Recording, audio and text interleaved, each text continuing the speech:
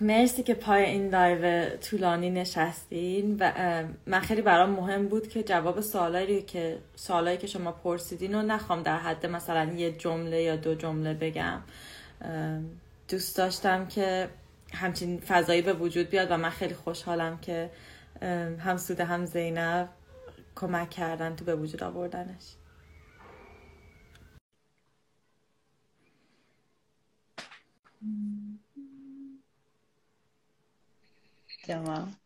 سلام عزیزم. سلام دوباره سه باره سلام. من نمیدونم که زینب این سوالای جدیدی که میگه از کجا میبینه، چون من هیچ چی دیگه نمیبینم.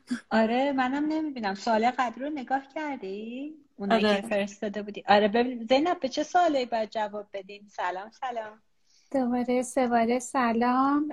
یه سری سوال دیگه من اینجا نوشته بودم در مورد اینکه چجوری پارتنر همجنس پیدا کنیم یا چجور پارتنر ایسکشوال پیدا کنیم وقتی خودمون ایسکشوالیم و اینکه چطور با خانواده صحبت کنیم. فکر میکنم همه اینا یه جورایی هم به همدیگه مرتبطن. خب بگو پس شروع کن. آره من فکر میکنم که حالا برای پیدا کردن پارتنر یه سری از مباحثی که تو سایت رنگین کمان ایران مطرح میشه خیلی مهمن. یعنی هر کاری که ما میخوایم بکنیم، مخصوصا اگه جایی مثل ایران زندگی میکنیم، امنیتمون باید در درجه اول اهمیت باشه. ولی خب همه جای دنیا آدما برای پیدا کردن پارتنر مشکل دارن، حالا چه پارتنر همجنس باشه چه پارتنر غیر همجنس باشه.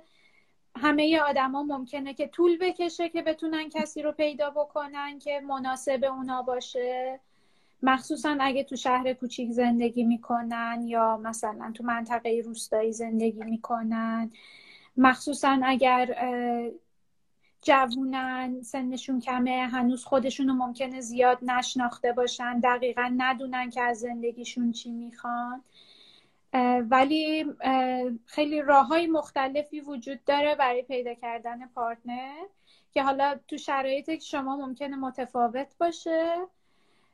حالا خیلی از آدما ممکنه بخوان از اپ استفاده کنن، از اپ‌های دوستیابی، از شبکه‌های اجتماعی یا تو محیطای دوستی، رفت و آمدایی که میکنن ممکنه آدمای سر راهشون قرار بگیرن، یا ممکنه بعضیا این امکان رو داشته باشن، این امنیت رو داشته باشن که بتونن گرایش جنسیشون رو اعلام بکنن و دیده بشن و بر اساس اون بتونن آدمایی که گرایش جنسیشون به اونا میخوره رو پیدا بکنن.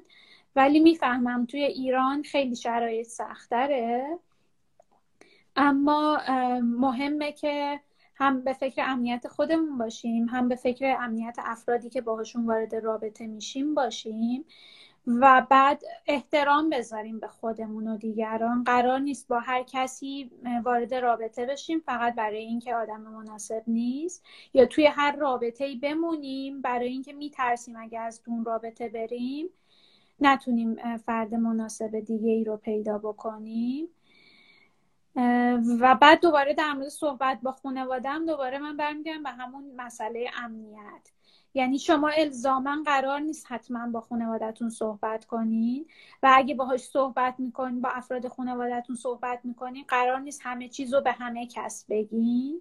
این انتخاب شماه بر اساس اینکه چه جور خانواده‌ای دارین، چقدر امنیت دارین، چقدر استقلال مالی دارین، چقدر استقلال شخصیتی دارین، شرایطتون چجوره، چه جور خانواده‌ای دارین و بعد اونا چه برخوردایی ممکنه بکنن.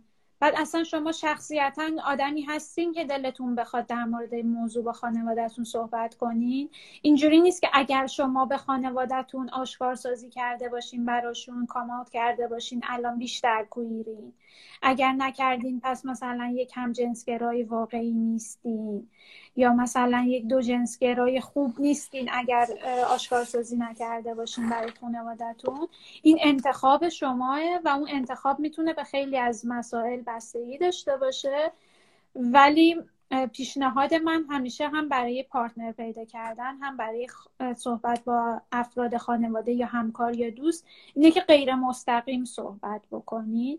لازم نیست شما مثلا از روز اول برین مثلا به مادرتون بگین که سلام من یک لزبیان هستم. شما ممکنه که اول سعی بکنین که ذهنشو آماده کنین، یا اصلا ببینین اون چی فکر میکنه، چی میدونه، چه ریاکشنی داره. اگر بشنوه که این خواننده‌ای که به نظرش خواننده خوبیه لزبیانه، یا اگه این فیلمو ببینه که توش یه کاراکتر، یه شخصیت لزبیان وجود داره، اینا چه واکنشایی بهشون داره. و آدما نیاز به زمان دارن. ما ممکنه خودمون از روز اول راحت گرایش جنسی خودمون رو نپذیرفته باشیم. بعد حالا چطور توقع داریم یه آدمی که از یه نسل دیگه است، ممکنه یه سری فرصت‌ها رو تو زندگیش نداشته باشه، بتونه یه مرتبه با این موضوع مواجه بشه؟ خیلی خوبه که اگه بتونه، ولی خب ممکنه آدم‌ها این توانایی رو نداشته باشن. فرصت بدیم بهشون، بر اساس اینکه چقدر برامون مهمه که اون رابطه حتما بمونه، که اون آدم حتما همه چیز رو بدونه، حتما مثلا یه سری چیزا رو در جریانش قرار بگیره. میتونیم تصمیم بگیریم. هیچ راه حل کلی قانون ثابتی هم وجود نداره. اون فیلمایی که فکر میکنم همه چیزایی که زینب گفت، به اضافه این که ولی ناامید نشین. اگه راجع به فلان خواننده صحبت کردین و اولین عکس العملشون این بود که یه عکس العمل بدی بود، فکر نکنین که اون عکس العمل قراره تا آخر عمر شما و آخر عمر اونا و آخر زندگیمون همون بمونه. اجازه بدین به هم دیگه که رشد کنیم، این فرصت رو ایجاد کنین، فرصت‌های بیشتری ایجاد کنین بدون اینکه خودتون رو تو خطر بندازین. یکی از کارهایی که خیلی معروفه جا گذاشتن کتابه. یعنی شما یه جا گذاشتن یه چیزی، یک پرچم کوچیکی جا گذاشتن توی یه جایی. ولی همونطور که زینب گفت خیلی مهمه که شما زمان صحبت کردن در مورد گرایش جنسی خودتون یا اصلا به طور کلی گرایش جنسی که فکر میکنین باید حتما در موردش صحبت کنین توی خانواده یا توی محیط دوستاتون، نوعی که صحبت میکنین راجبش، آیا میخواید به عنوان یک سوم شخص استفاده کنید، مثلا این فلانی رو میشناسی، کامات کرده، نظر شما چیه، یا فلان خواننده. و اینکه در مورد این موضوع با چه کسایی میخواید صحبت کنید و حتما مشخص کنید که صدف من دارم با تو صحبت میکنم و منظورم این نیست که تو میتونی بری به همه بگی این گفتگویی که الان داشتیم. همه اینا رو باید شما خودتون مشخص بکنید و این خیلی مهمه که خودتون احساس امنیت بکنید. امنیت هم فقط این نیستش که ممکنه از خونه بیرونتون کنن. امنیت اینه که امنیت عاطفی داشته باشید، امنیت روانی داشته باشید. در مورد امنیت فیزیکی چجوری نگهداری کنید، مثلا از ابزار موبایلتون، یا حواستون باشه اگر که نمیخواید کسی در مورد گرایش جنسیتون یا رابطتون یا دوستی هاتون یا گروه ها یا دوستیتون بدونه. همونطور که زینب گفت توی رنگین کمان ایران خیلی مفصل و جذاب توضیح دادیم. میتونید برید اونجا ببینید مفصل. یه صحبتایی داره میشه توی چت که یه ذره خوب نیستش. تو هم دیدم صدف داری جواب میدی. یه نفر مجبور شدم هاید کنم متاسفانه، که اتفاقا یکی از همراه‌های خیلی قدیمی صفم هست. نمیدونم که امروز از کدوم دنده بلند شده. ولی مجبور شدم هایدش کنم ازش. که آره من فکر میکنم خیلی مهمه. من خیلی خلاصه میگم که از یک رفتار جنسی به عنوان یک عامل یا یک یادآوری تحقیرآمیز استفاده نکنیم.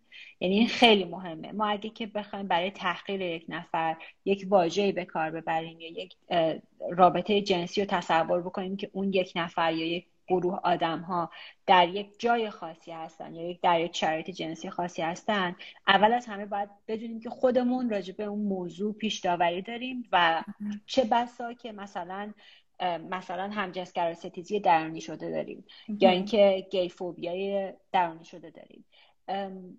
در این موضوع شما میتونید خیلی راحت نگاه کنید ببینید که مثلا چجوری توی همین ایران یا توی حتی کشورهای مختلف یک منطقه خاصی توی هر کشوری هست که یک کار بدی میکنه. این کار بدی که میگم یک کاری میکنه که تابوه و اون موضوع میشه موضوع تابوی کل جامعه. مثلا شما ممکنه توی کشوری جوک داشته باشید که فلان محله فلان منطقه مثلا فلان رفتار جنسی رو دارن. اصلا بذار همینجوری بگم، مثلا قزوینی‌ها فلان رابطه جنسی رو برقرار میکنن، رشتی‌ها بی غیرتن، زناشون رابطه جنسی زیادی دارن، بگیم دیگه اصفهانی‌ها خسیسن دیگه، هستش همه اینا دیگه چی هست دیگه، همینجوری هست. اینا همه نشون میده که توی اون جامعه یک تابویی وجود داره که برای مواجه شدن باهاش در موردش جوک ساخته شده و این تبدیل شده به یک استیگما یا یک پیش داوری زخم زننده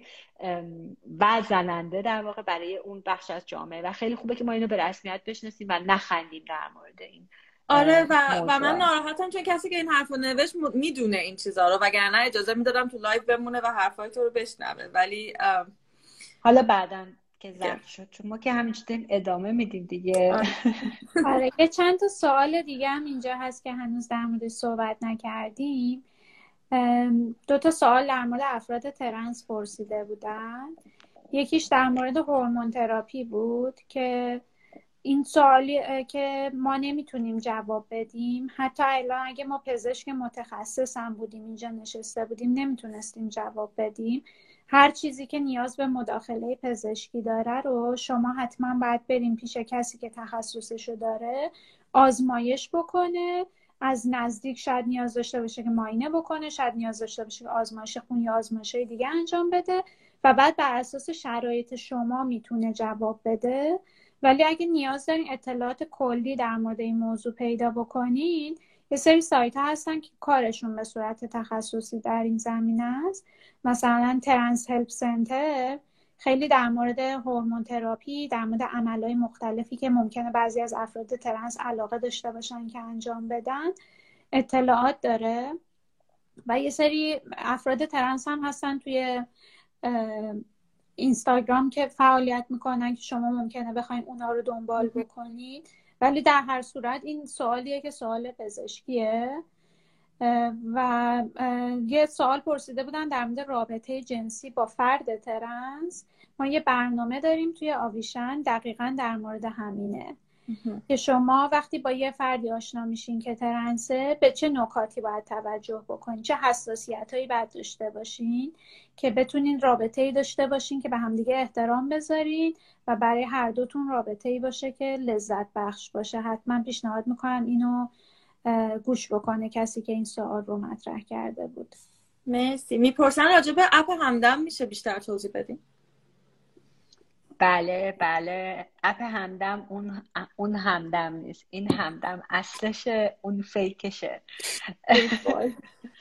اپ همدم 2.5 سال پیش ساخته شده با همکاری اسپکتروم و ایران کوباتور همکاری یه سری سازمان‌های حقوق بشری و افرادی که اهل تکنولوژی هستن، فناوری‌های نوین، برای اینکه تکنولوژی برای حقوق بشر، فناوری برای پیشبرد حقوق بشر شعارشون بوده و راه بردشون بوده. اسپکتروم که حالا اون موقع خیلی من شخصا درگیرش بودم، محتوا و اون چیزی که اپ همدم، اپلیکیشن همدم که برای اندروید ارائه میده رو کاملا ما انجام دادیم و ساختن اپلیکیشن رو با همکاری ایران کوباتور انجام دادیم. همش هم همونطور که گفتیم بازرگانی یک کاری که ما کردیم در ازاش آگاهی، بالا بردن آگاهی. اپیه که برای سلامت و حقوق زنان ساخته شده. هر کسی که خودش رو زن هویت یابی میکنه در ایران یا هر کسی که به زور باید زن باشه در ایران. از همه مهمتر در مورد سلامت جنسی و بهداشتی افرادی که با بدن منتسب به زنانه به دنیا میان، تنها اپ پیگیری چرخه قاعدگیه که به زبان فارسیه و با تقویم شمسی کار میکنه، یعنی فروردین، اردیبهشت، خرداد، جمعه تعطیله، همه چیزش مرتبه. در مورد سلامت جنسی مقاله های کوتاه داره در مورد پیشگیری از بارداری، در مورد اینکه خشونت جنسی چیه، در مورد بخش حقوق خانواده، شرایط ضمن عقد، اینکه دقیقاً چه جمله رو باید بنویسن توی اون وکالتنامه‌شون. و ویژگی هم داره که یادآوری داره، یعنی شما میتونین کوک بکنین اپ همدم که هر شب یادآوری بکنین که مثلا الان باید قرص ضد بارداری استفاده کنی، یا اینکه هر 3 ماه یه بار اگر که روش پیشگیری از بارداری ناخواستتون نیاز داره که هر 3 ماه یه بار یادآوری بشه، یادآوری میکنه بهتون که امروز باید چک بکنی که خودآزمایی بکنی برای سرطان پستان، پیشگیری از سرطان پستان. دیگه چقدر چیزای خوبی داره. یه دکمه هم داره توی خود اپ که تماس مستقیم با 123 است، اورژانس اجتماعیه، که اگر یه وقت شما نتونستید مثلا تلفن رو بردارید زنگ بزنید به اورژانس اجتماعی، اگر تحت خشونت بودین مستقیم از توی اون اپلیکیشن میتونید زنگ بزنید به اورژانس اجتماعی.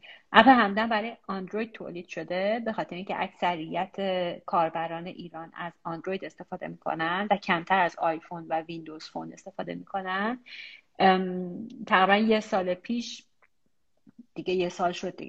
ما شروع کردیم اپ رو برای آیفون هم بسازیم، ولی متاسفانه با وجود همه تحریما و به خاطر اینکه این اپ اصلا برای کاربران داخل اون مرز جغرافیایی ایران ساخته شده، خیلی تلاش کردیم، بارها تلاش‌های مستقیم فردی کردیم، سازمانی کردیم، ولی به جایی نرسید و اجازه نمیدن که اپلیکیشن منتشر بشه روی اپل استور.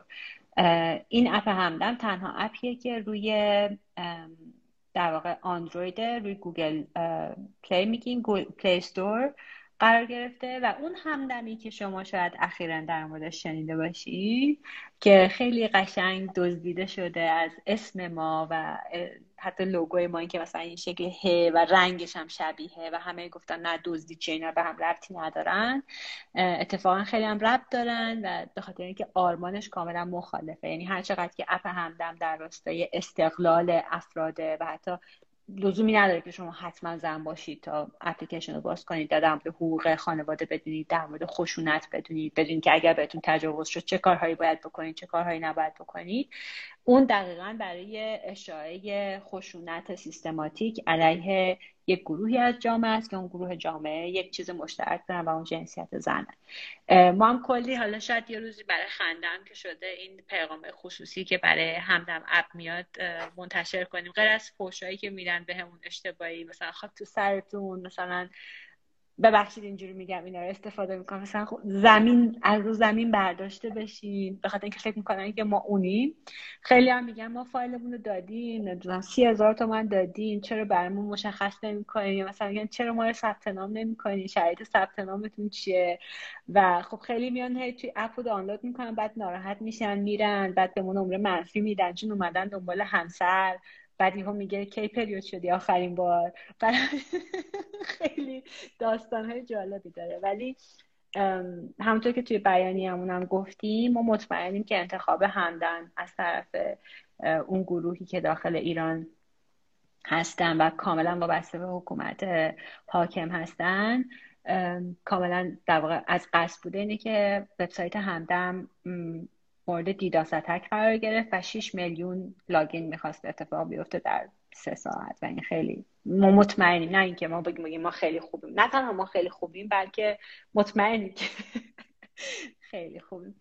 این در مورد اپ همدم، این مشکلاتیه که سر راه اپ وجود داره. غیر از اینم باید بگم که چون ما خیلی مهمه برامون حریم شخصی افراد و اصلا یکی از داستانهای این اپلیکیشن های پریود ترکر، یکی اپلیکیشن هایی که پریود رو یادآوری میکنن، اینی که داده های افراد رو با موافقت شما، یعنی تو اون چند تا کلیک اولی که میکنید میخواید دانلود بکنید، با موافقت شما میدن به شرکت ها یا مراکز پژوهشی دیگه و شما در واقع صاحب داده هاتون نیستید. اتفاقا در اپ همدم داده ها هیچ سروری سیو نمیشه، فقط روی موبایل خودتون سیو میشه. حالا دلیلی هم که من یا ما گروه بزرگی از اکتیویستایی که روی پل فناوری و حقوق بشر هستن با این مدل اپلیکیشن ها مخالف هستیم اینه که چه کسی به موبایل دسترسی داره. معمولا از قشری هستن که یک امتیازات ویژه‌ای دارن و بعد اگه که فرض کنیم که همه اطلاعات این افراد برداشته میشه و به عنوان یک مثلا تحقیق پژوهشی منتشر میشه، یه پژوهشی در فلان جا ثابت میکنه با داده های مشخص که شما در روز 4 بعد از روز 5 آغاز دوره قاعدگیتون 3 ساعت گذشته از نیمه شب دلتون میخواد شکلات بخورید مثلا. برای اینکه این سوالا رو ازتون میپرسن. بعد فردا توی تبلیغات تلویزیونی میاد که شکلات ساعت 3 ساعت گذشته بعد از نیمه شب روز 5 بعد از 4 روز بعد از وارد بازار شد و اینجوری نه تنها یک انسان نرمال تصور میشه که همه انسان‌های نرمال این رفتار رو از خودشون نشون میدن و بدن‌های نرمال اینطوری هستن، در که این بدن‌ها همه بدن‌های اصولا سفید پوست زن‌های سیس جندر یک گروه مشخصی از اجتماع هستن، بلکه کمک میکنه به کپیتالیسم که به ما چیزایی بفروشه که ما اصلا لازم نداریم.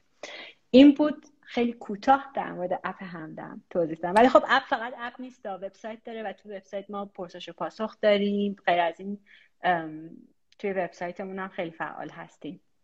مقاله داریم تو وبسایتمون. دقیقاً مقاله داریم، ویدیوهایی ساخته شده، چندین پرسش و پاسخ با دکتر الهام داشتیم که به طور مشخص در مورد HPV وقتی که خیلی HPV شیوعش زیاد شده بود در ایران داشتیم، در مورد اینکه چجور رابطه جنسی در دوران بارداری و غیره و غیره. صدات میوته. نمیشنوم. مرسی که گفتی. میپرسن که فیلتره، میگم خیلی جاها فیلتره ولی ما یه راههایی داریم که بریم. حالا نمیدونم که وبسایت فیلتره یا نه، احتمالش خیلی زیاده ولی خب هممون بلدیم. همه وبسایت‌های آوار هنوز چک نکردم ولی همه وبسایت‌های اسپکتروم تقریبا 3-4 روز بعد از اینکه راه میافتن فیلتر میشن. اپلیکیشن فیلتر نیست و وقتی که دانلودش میکنید دیگه نیاز به اینترنت ندارید. یه سوال شده، چون که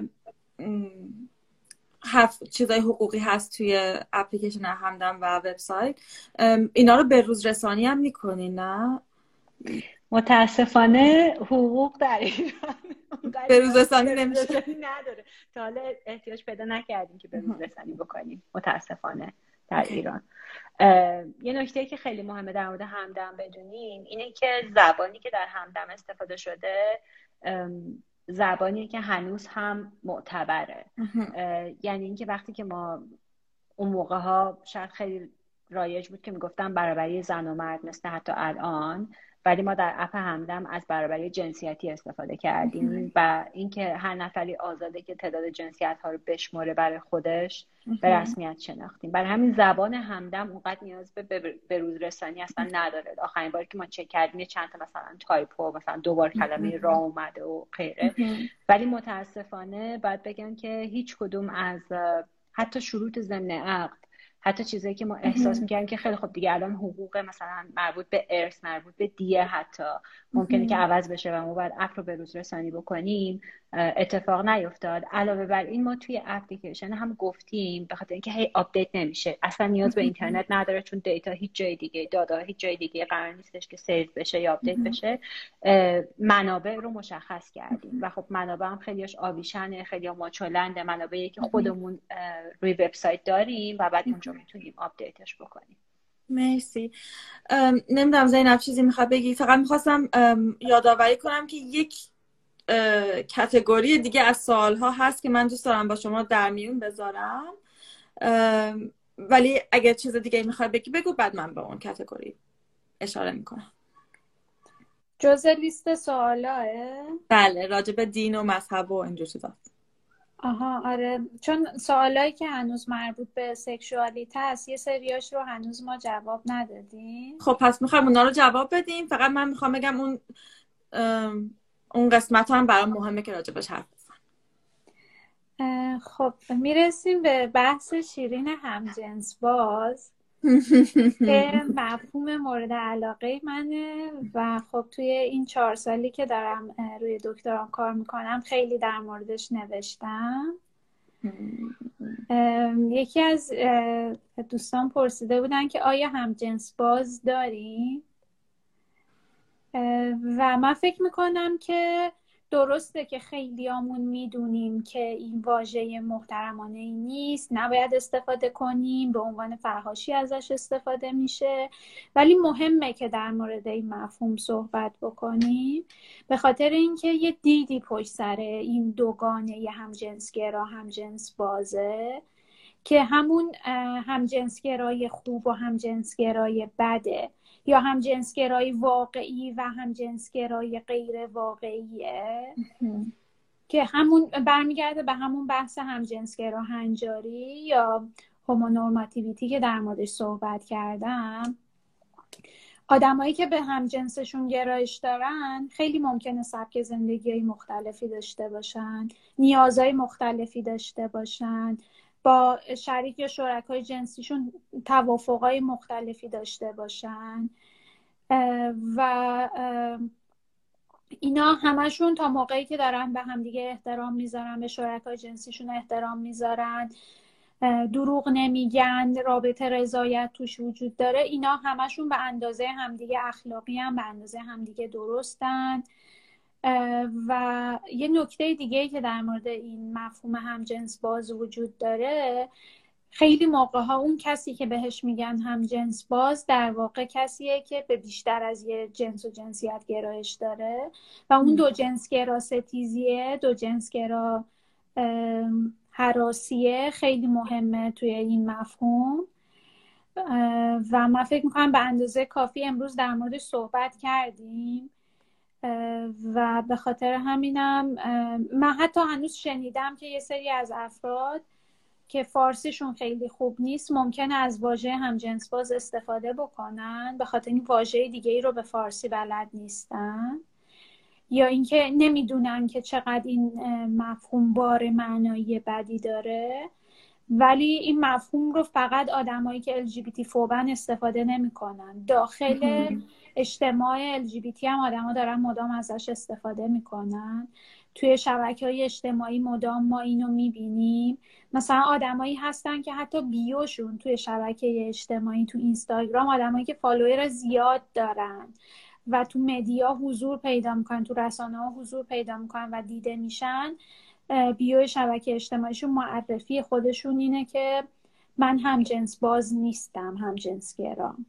این دوگانه خیلی دوگانه خطرناکیه و ما مسئولیت داریم در قبال همدیگه. ما نمیتونیم به قیمت این که بگیم که اون بده اینان، اونی که هرز است اینان، خودمون رو ثابت بکنیم. یا اون بحث دین که مطرح کردی، یه سری از پژوهشگران دینی میان میگن بله قوم لوط اینا همجنسگرا که نبودن، که اینا به زنام گرایش داشتن. خب این چیه؟ این یعنی اینکه خب قوم لوط دوجنسگرا بایسکشوال بوده. آره، و بنابراین حالا که قوم لوط مجازات شدن اینا، پس این مجازات هایی هم که توی فقه و قرآن و هر جای دیگه میگن این مال ایناست، مال ما نیست. اینا خیلی خطرناکه، اینکه ما به چه قیمتی داریم از خودمون دفاع میکنیم و بعد همزمان هنجارای جامعه رو چطور داریم باز تولید میکنیم، چطور داریم یه گروهی رو بهش برچسب میزنیم، به حاشیه رونده میشه و بعد چطور در معرض تبعیض قرار میگیره. این به نظرم نکته‌ایه که خیلی باید بهش توجه کنیم. من 100% موافقم. این موضوع مهم بود و خیلی خیلی مهم بود برامون. یه دونه از اون ویدیوها رو ساختیم در مورد واژه همجنس باز، ویدیوهایی که با دست می‌نویسیم و توضیح میدیم که چرا نگوییم همجنس باز. اسمش هم دقیقاً همینه، چرا نگوییم همجنس باز.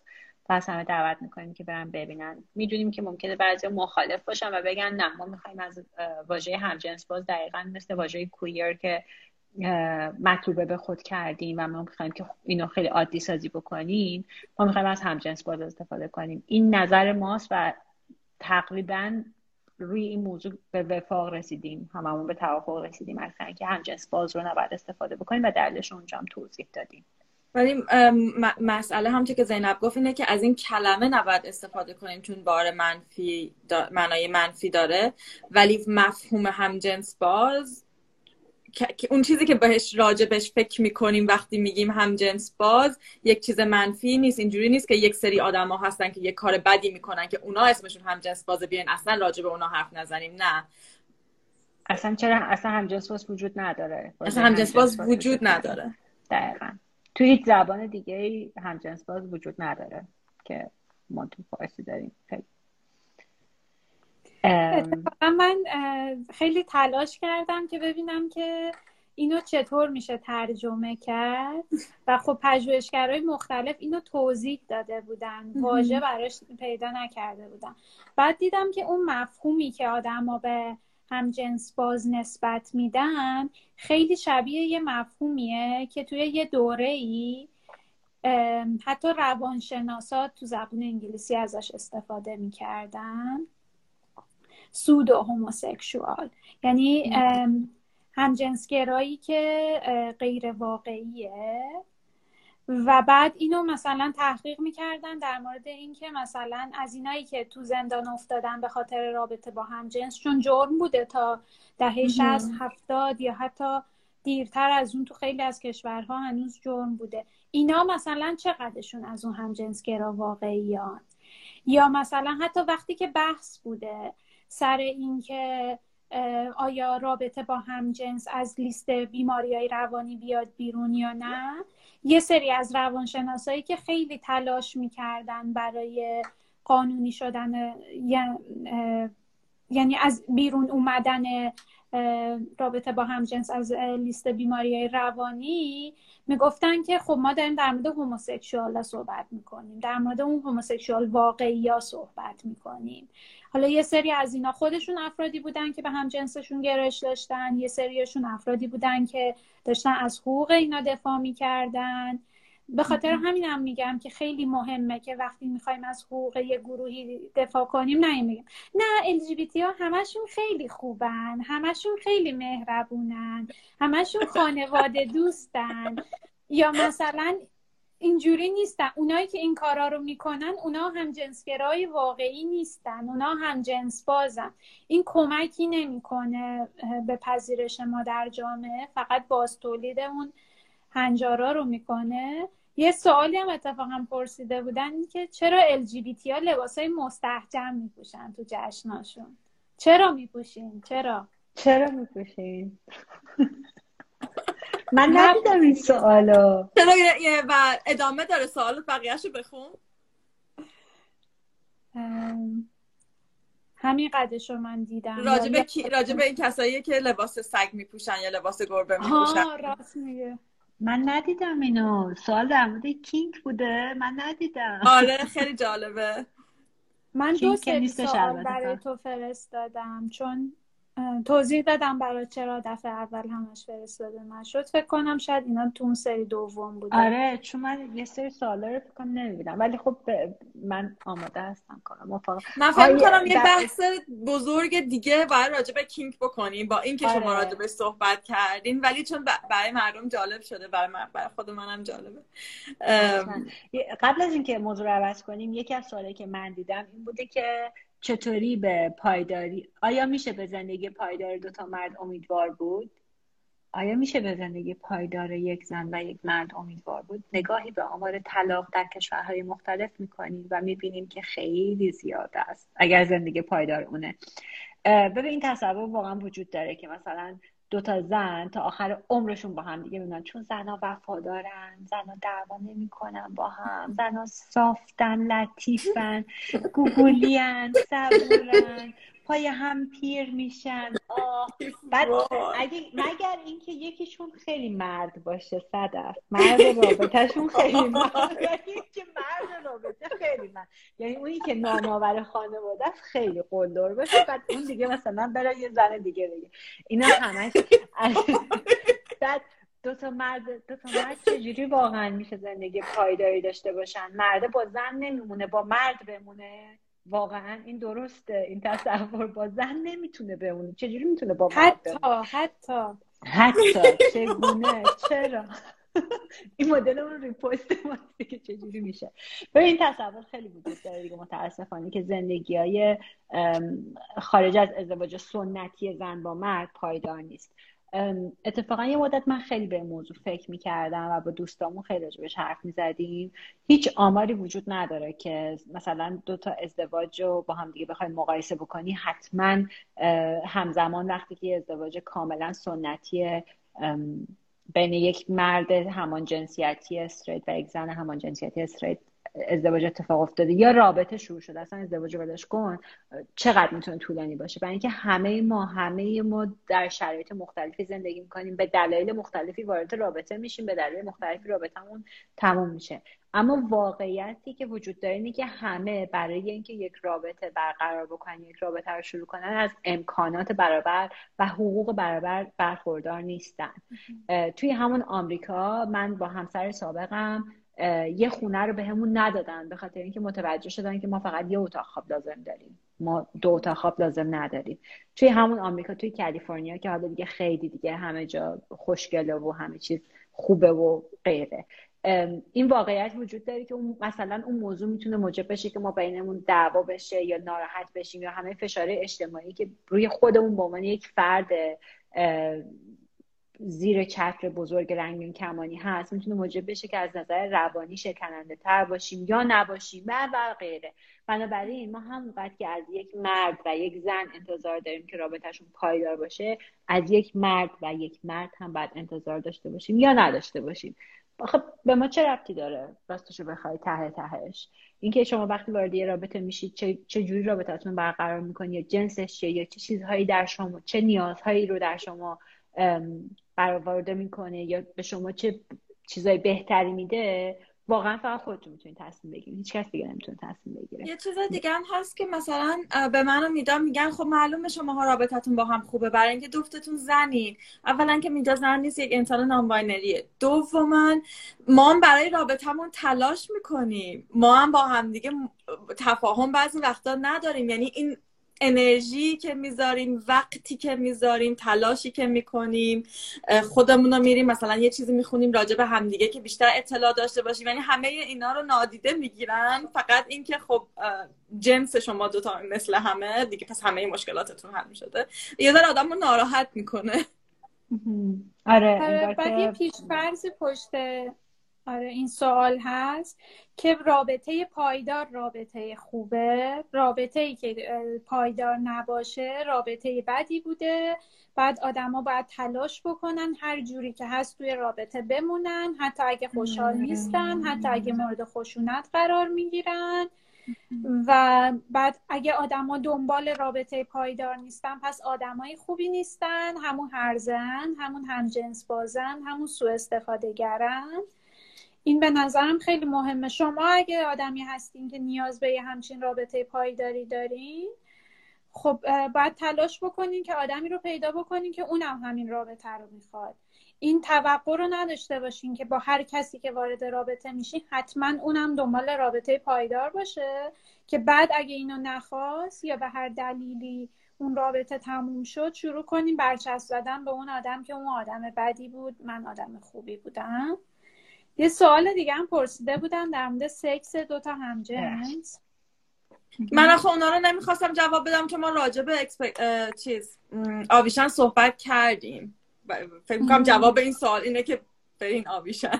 آره فقط خواستم بگم که توی پرده دری ما یه برنامه داشتیم که صدف و میدان بودن و در مورد رابطه 2 تا آدمی که اندام جنسی منتسب به زنانه دارن صحبت کردیم. ولی یه سری پادکست هم تو خود آویشن هست در مورد روابط مختلف جنسی که اونا ممکنه که کمک بکنه. ولی اگه منظورتون اینه که الان فانتزی‌های جنسی شما رو ما چیز بکنیم، ارضا بکنیم که توضیح بدیم در مورد این موضوعات، هر 2 تا آدمی متفاوتن.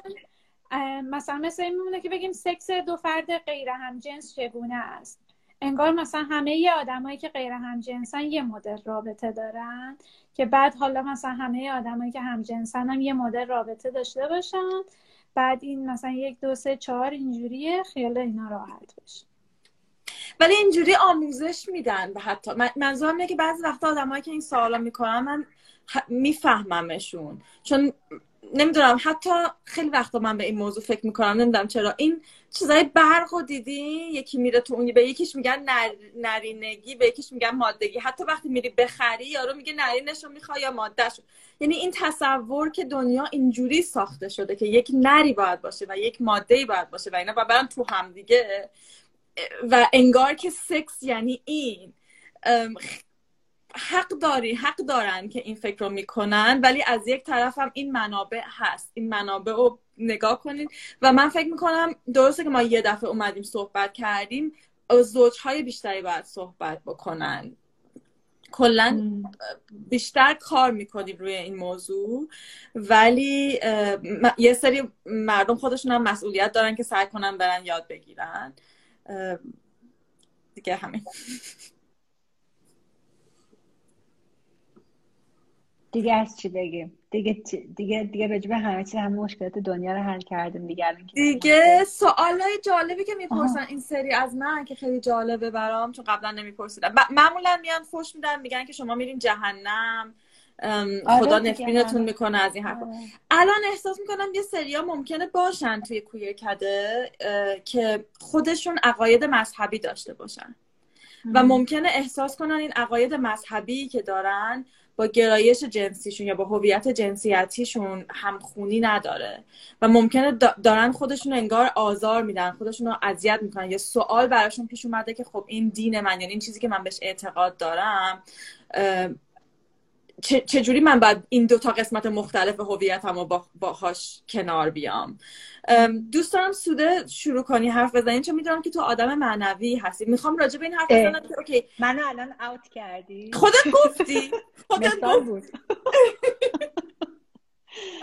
نه واقعا نمیخواستم بگم تا اینکه خودت که گفتی اینجوری بودم که آره من هستم، آره من آدم اسپریچوالی هستم، آدم به معنویت علاقه دارم، نه اینکه من آدم معنوی واقعا مثلا جمله درست نیست اگه من بگم من آدم معنوی هستم. اما این طور نیستش که من به ادیان اعتقاد دارم، من به هیچ دینی اعتقاد ندارم، در این حال به همه دین ها هم اعتقاد دارم، برای اینکه فکر می‌کنم دین یه سوء تفاهم بزرگ و یک دروغ بزرگ و غیره است، بدون اینکه بی احترامی کنم به کسایی که اهل یک دین هستن یا مؤمن یک دین هستن. حالا نمیخوام وارد داستان بشم.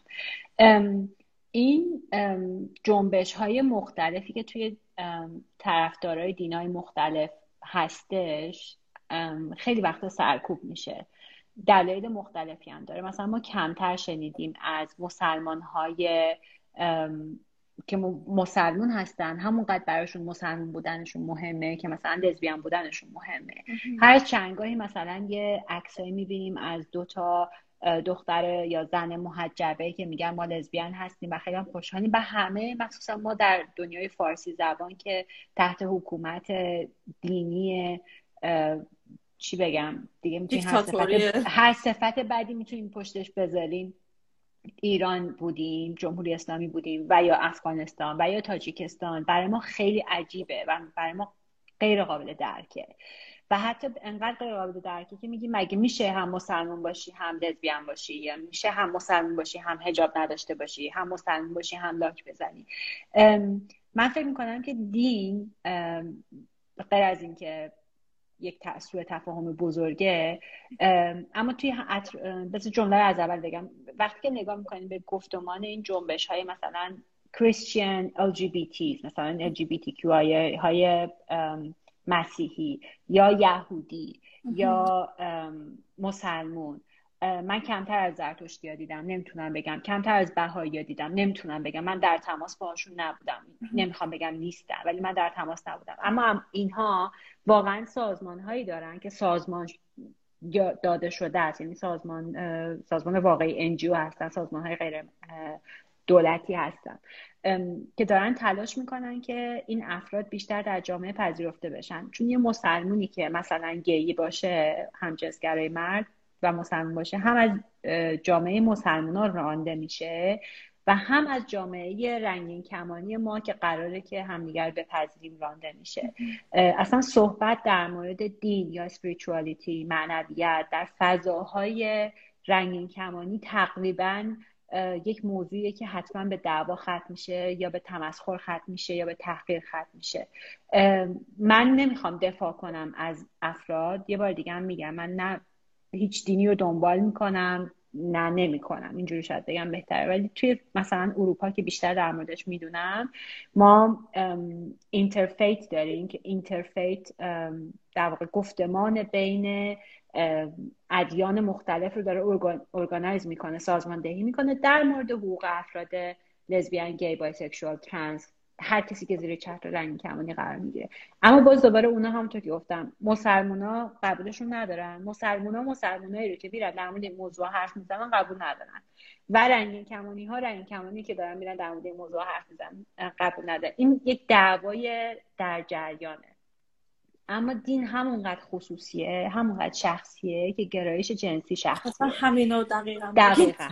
و اینکه شما اگه مسلمونی و میخوای نماز بخونی، روزه بگیری، دعا کنی، همه اعمال مسلمون، اسلام غیر، نمیخوام وارد شیعه و جهاد و فلان اینا بشن، اسلام غیر سیاسی. دقیقاً اسلام غیر سیاسی، تمام اعمالی که شما با عنوان تکلیف ازشون یاد شده تا جایی که من میدونم و تا جایی که من یاد گرفتم از روشنفکرای دینی، اعمال شخصی هستن. و اگه شما اعتقاد دارید که یه خدایی هست که خدایی که شما رو آفریده و خدایی که پرفکته، یعنی عالی ترین اتفاق ممکنه موجود از ازل تا ابده و شما رو آفریده، نمیتونید فکر کنید که اون خدا شما رو غیر پرفکت آفریده. در نتیجه شما هم هر جور که هستید خدا شما رو دوست داره.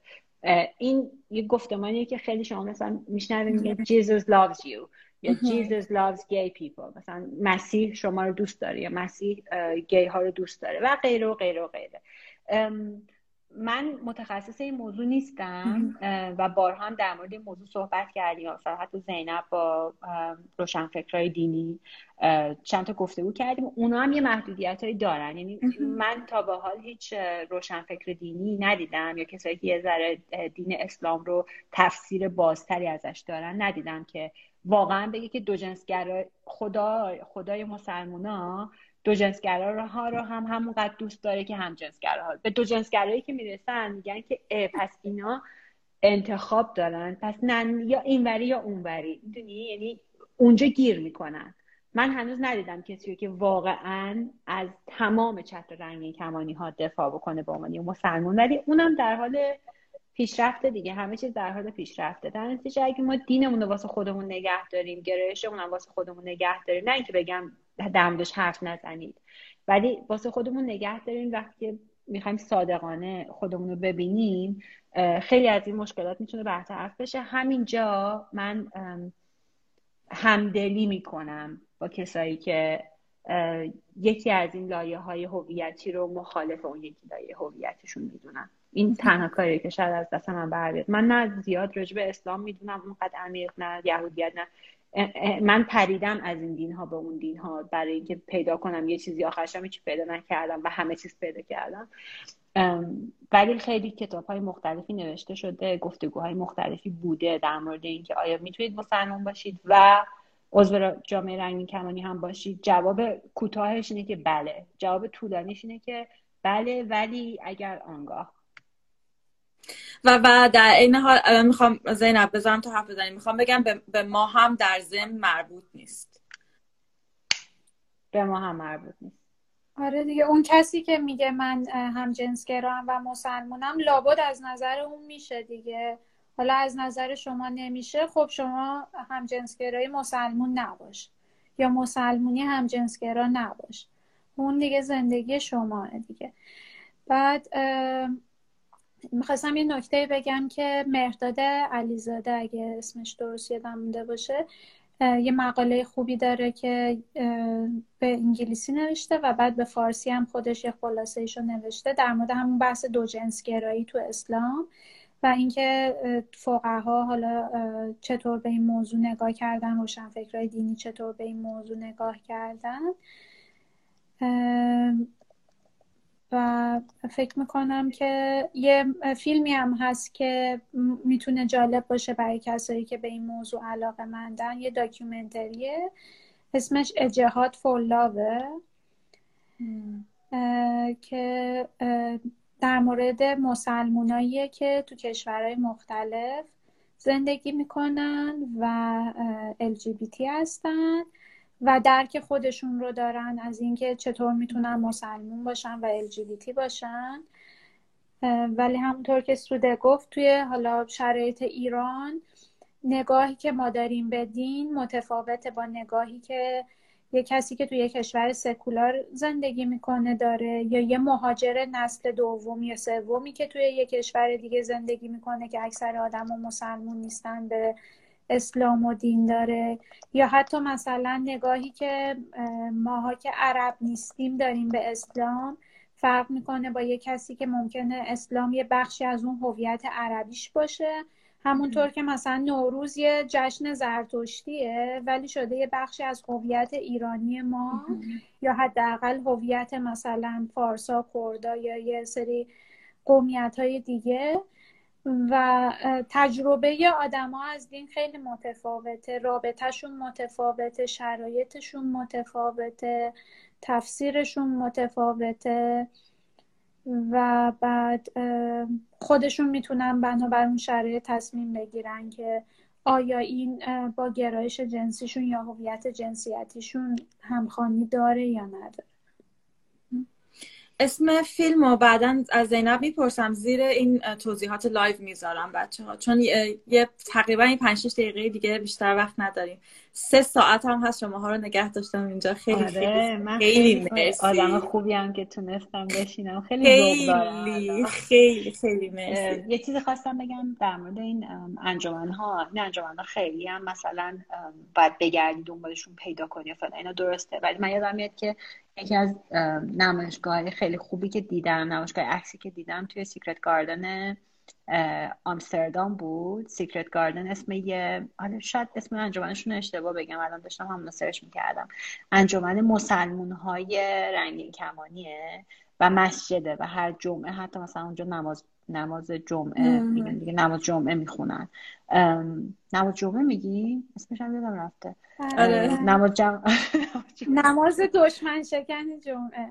آره، نماز جمعه میخونن و اونجا حتی امامشون هم مثلا بعضی وقتا یک زن حالا لزبیان یا ترنس یا هر دفعه یه نفر وای میسه نماز میخونه، حالا اونجوری که دوست دارن و دوست ندارن، ولی همه حرف اون برمیگرده به آزادی هایی که ازمون سلب شده دیگه. اگه که ما این فضا رو داشته باشیم، فضای گفتگو رو، میتونی تو واقعا بشینی بحث بکنی، یعنی یه برنامه چالشی داشته باشی که آیا واقعا اسلام جایی داره برای این فضا، یا آیا اسلام واقعی، همجنسگرایی واقعی، دوجنسگرایی، همه این چیزایی که پسنده واقعی میاد همشون.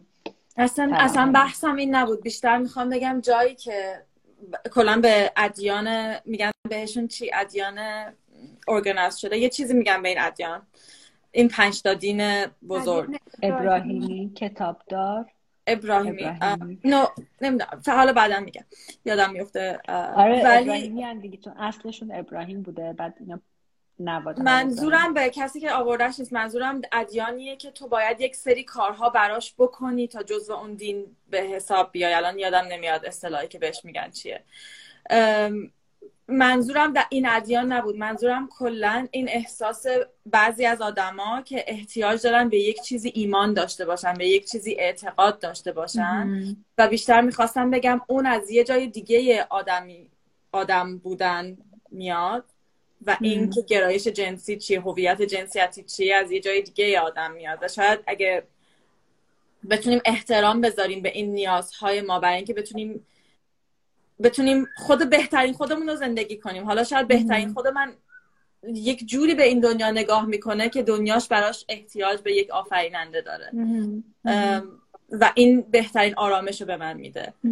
از این نظر بیشتر میخواستم راجبش حرف بزنم تا اینکه دین. ولی یه پادکست جالبی گوش کردم از آیوی که مال جماله، توش با یه مرد گی که یهودیه صحبت کرده که یه کتابی تازگی نوشته راجع به این که چطوری این آموزش‌های دین یهود، مخصوصا یکیشو نه همشو، یکیشو که هر جایی هستین برای همه یهودی‌ها باید به پا بخیزین.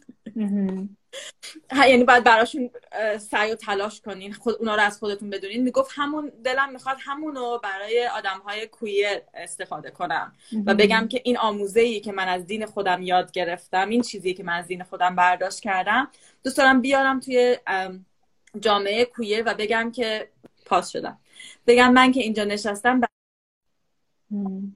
برای همه افراد کویر کار میکنم. این ایدئولوژیه که از دین خودشون جالب من خیلی علاقه‌مند شدم صدف اون ادیانی که تو نام بردی و بدونم. من الان بنزه تو نمیدونستم این ادیانی که بعد یه کاری بکنید تا عضو اون دین باشی، اون چیزی که می‌خواستی بگی. حالا بعداً بهم بگو. آره یه چیزی بهش میگن مثل organized religions، یا نه organized نمیگن ولی یه پسوندی داره، یه پیشوندی داره. بهت پیداش میکنم بهت میگم.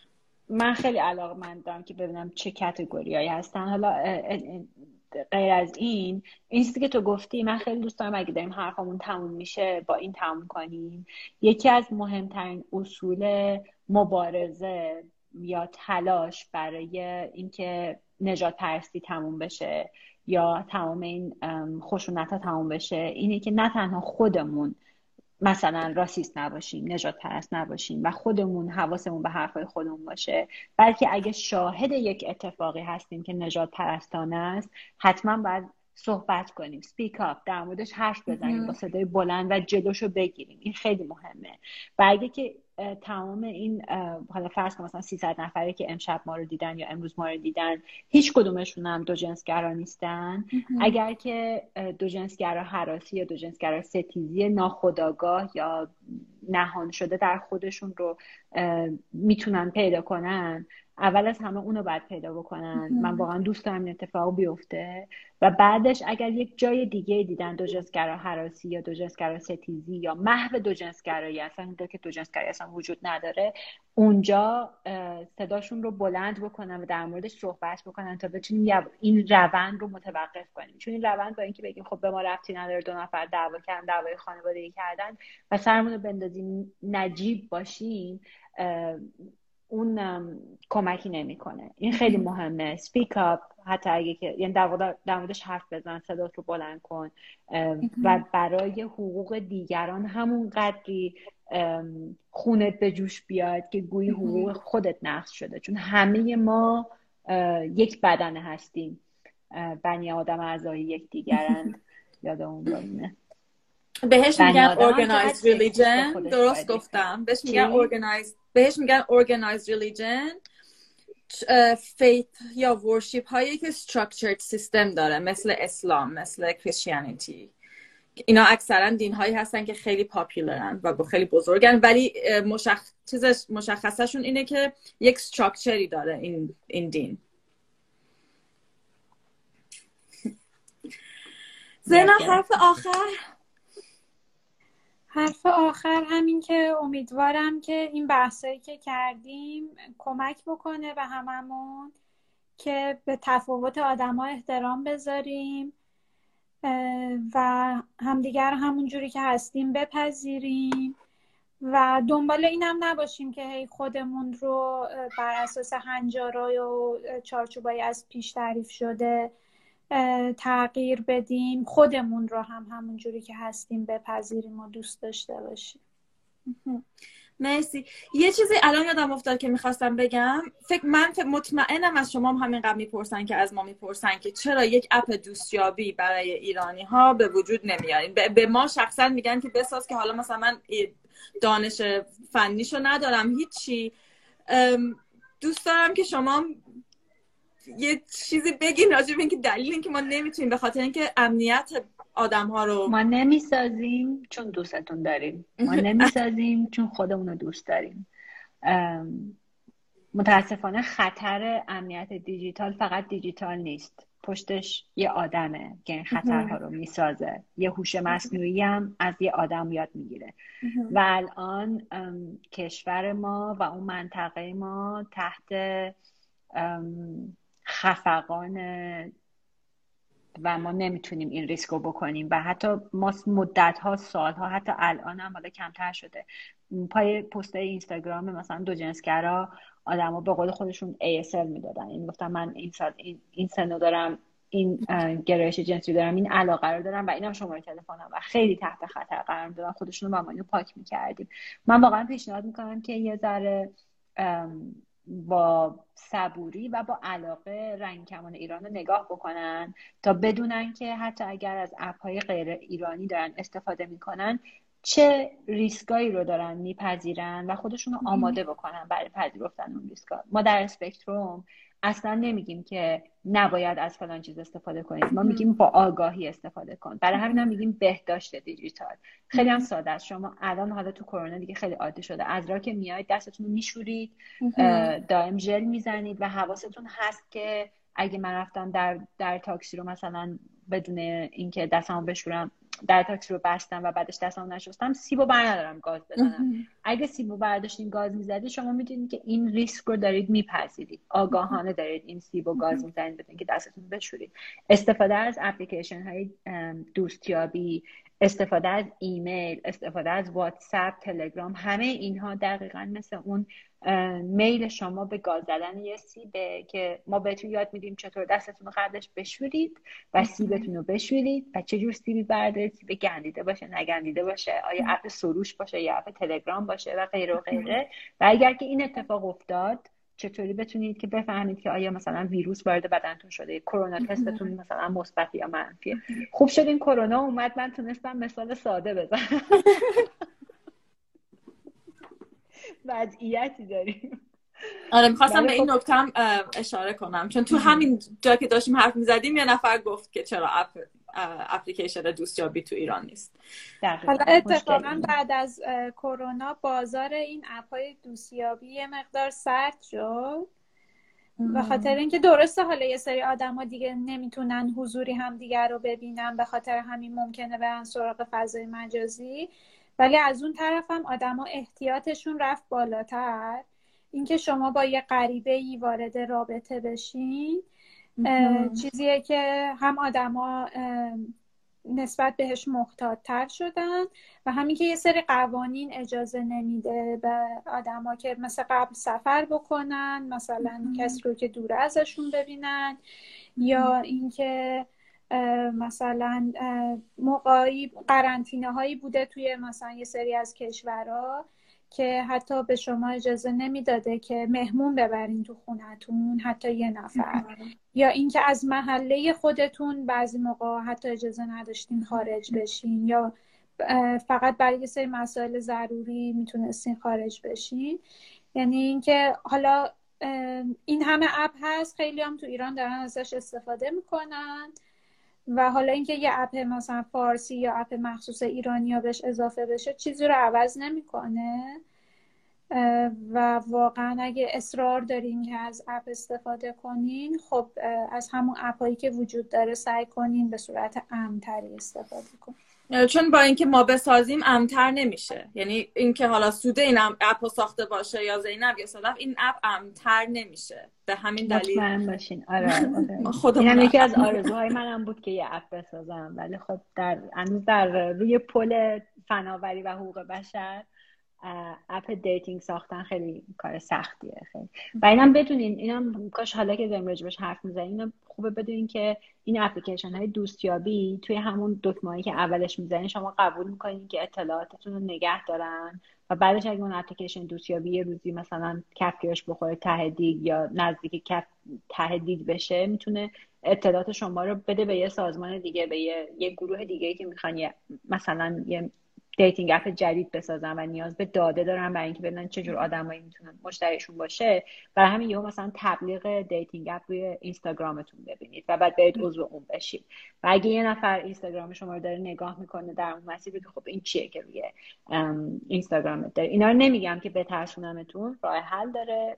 حتما با رنگ کمان ایران دوست بشین و نگاه کنید که چی به چیه، چون این داستان‌ها رو هر کسی میتونست بیاد برای ما تعریف بکنه. کاری که ما توی رنگین کمان ایران کردیم این که داستان‌های واقعی از افراد رنگین کمانی در مورد زندگی رنگین کمانی، زندگی که ما داریم تعریف کردیم و راه حلاشو گفتیم. و همینجا هم بعد از کوین ربات عزیزمون تشکر کنم که با عشق فراوان همه چیز رو توضیح داده و هنوز هم اگر سوالی باشه توضیح میده برامون اتفاقات جدید اگر میفته. مرسی از هر جفتتون.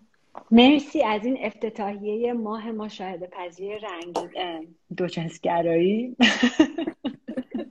مثل اون دفعه شد من یه بار من توضیح بدم که اسپکتروم چه گفتم. اسپکتروم یک سازمان کاملا غیر مردمی. بچه که میگم غیر دولتی گفتم غیر مردمی. مرسی از شما، مرسی از بچهای اسپکتروم که اینجا توی این کامنت ها بودن و بدون اینکه بگن علنا هی حمایت کردن و خیلی ممنونم واقعا از همه اونایی که نمیان جلو دوربین توی اسپکتروم ولی پشتمون بهشون گرمه. و شما دوتا که یکیتون سر کار. منم ممنونم هم از شما هم از کسایی که دنبال کردن این لایو طولانی رو و بعداً گوش میدن و امیدوارم که این صحبت‌های طولانی مفید بوده باشه و اگر سوالی هم دارن بتونن در آینده با شما یا با صفحات سایت‌های ما تماس بگیرن. حتما من دارم میمیرم از گشنگی. چیزی مال آواه؟ منم دیدمش امروز. منم میخوام صدات قطع عزیزم. خب دیگه این آواز، این فیلتر آواز دیگه هممون میتونیم اینجوری کتاب بخونیم. کتاب خونی برای آوا خیلی خوبه. دست داره. زینب تو نمیخوای آوایی بشی؟ وای الان کارهای تکنولوژی که از من میخوای که میدونی من چقدر توش بدم. اون بالا یه علامت لبخند جینگلی پینگلی داره. تا همون رفتم اونجا بعد نمیدونم. حالا با برید تا آوا رو پیدا کنی. اون پایین دایره آها پیدا شد. خیلی قشنگه واقعا. خب این چرا درست نمیشه؟ همجوری عکس دست جمعی میگیریم. بذار پس من کامنت ها رو قطع کنم. این فیلتر رو استفاده کنم ولی نمیدونم چرا موفق نمیشه.